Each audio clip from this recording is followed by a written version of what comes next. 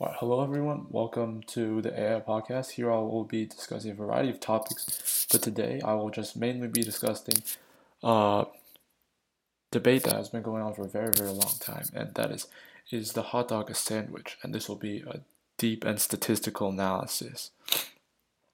This is kind of similar to some questions like, does a straw have one or two holes? Is water wet? Are shorts pants? So I think that the answer is that hot dogs are obviously sandwiches because the literal definition of a hot dog is that no, the literal definition of a sandwich is two or more slices of bread or a split roll having filling in between, and that's from Merriam-Webster. The hot dog roll is obviously a split roll of bread. And there's a filling in between, which is like the hot dog and like the dog itself and any other fillings you want to add in there, like ketchup or like radishes, which means it fills all the necessary bubbles to be a sandwich. Moving past like just the logistics, I feel like not counting hot dogs as a sandwich is like a little bit discriminatory almost because plenty of other foods are considered a sandwich despite the fact that they don't have two pieces of split bread. Like a sub, like from Subway, is obviously a sandwich, and nobody disagrees with it. Subway is known like universally as a Subway shop. A Philly cheesesteak is also known as a sandwich, even though again it has a connected bun. It's not just two pieces of bread. And Uncrustable, like one of those little snack things that your parents pack for you to bring to school, is also clearly a sandwich, even though it doesn't have a split roll.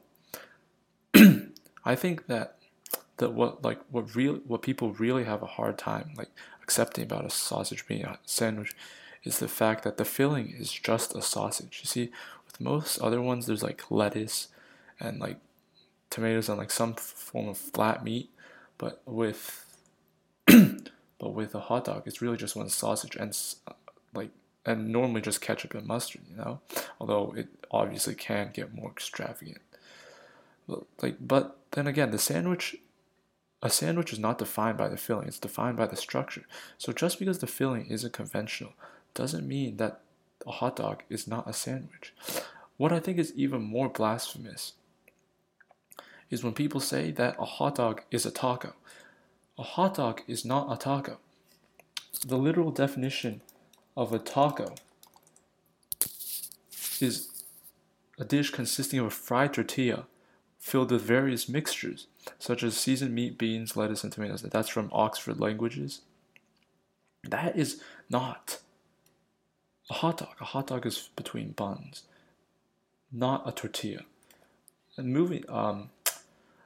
we're going to move on to our next debate now, and that is cereal a soup? And this again will be a deep and statistical analysis. In my opinion, it's quite simple. A cereal is not a soup. Just because it's wet and and you eat with a spoon doesn't mean that it's a soup. Like this time, the literal definition might not support me, but I don't really care. Okay, a cereal is not a soup. I think that it's in my eyes, it's mainly not a soup because you don't have to cook it, and there's like literally no preparation in it at all.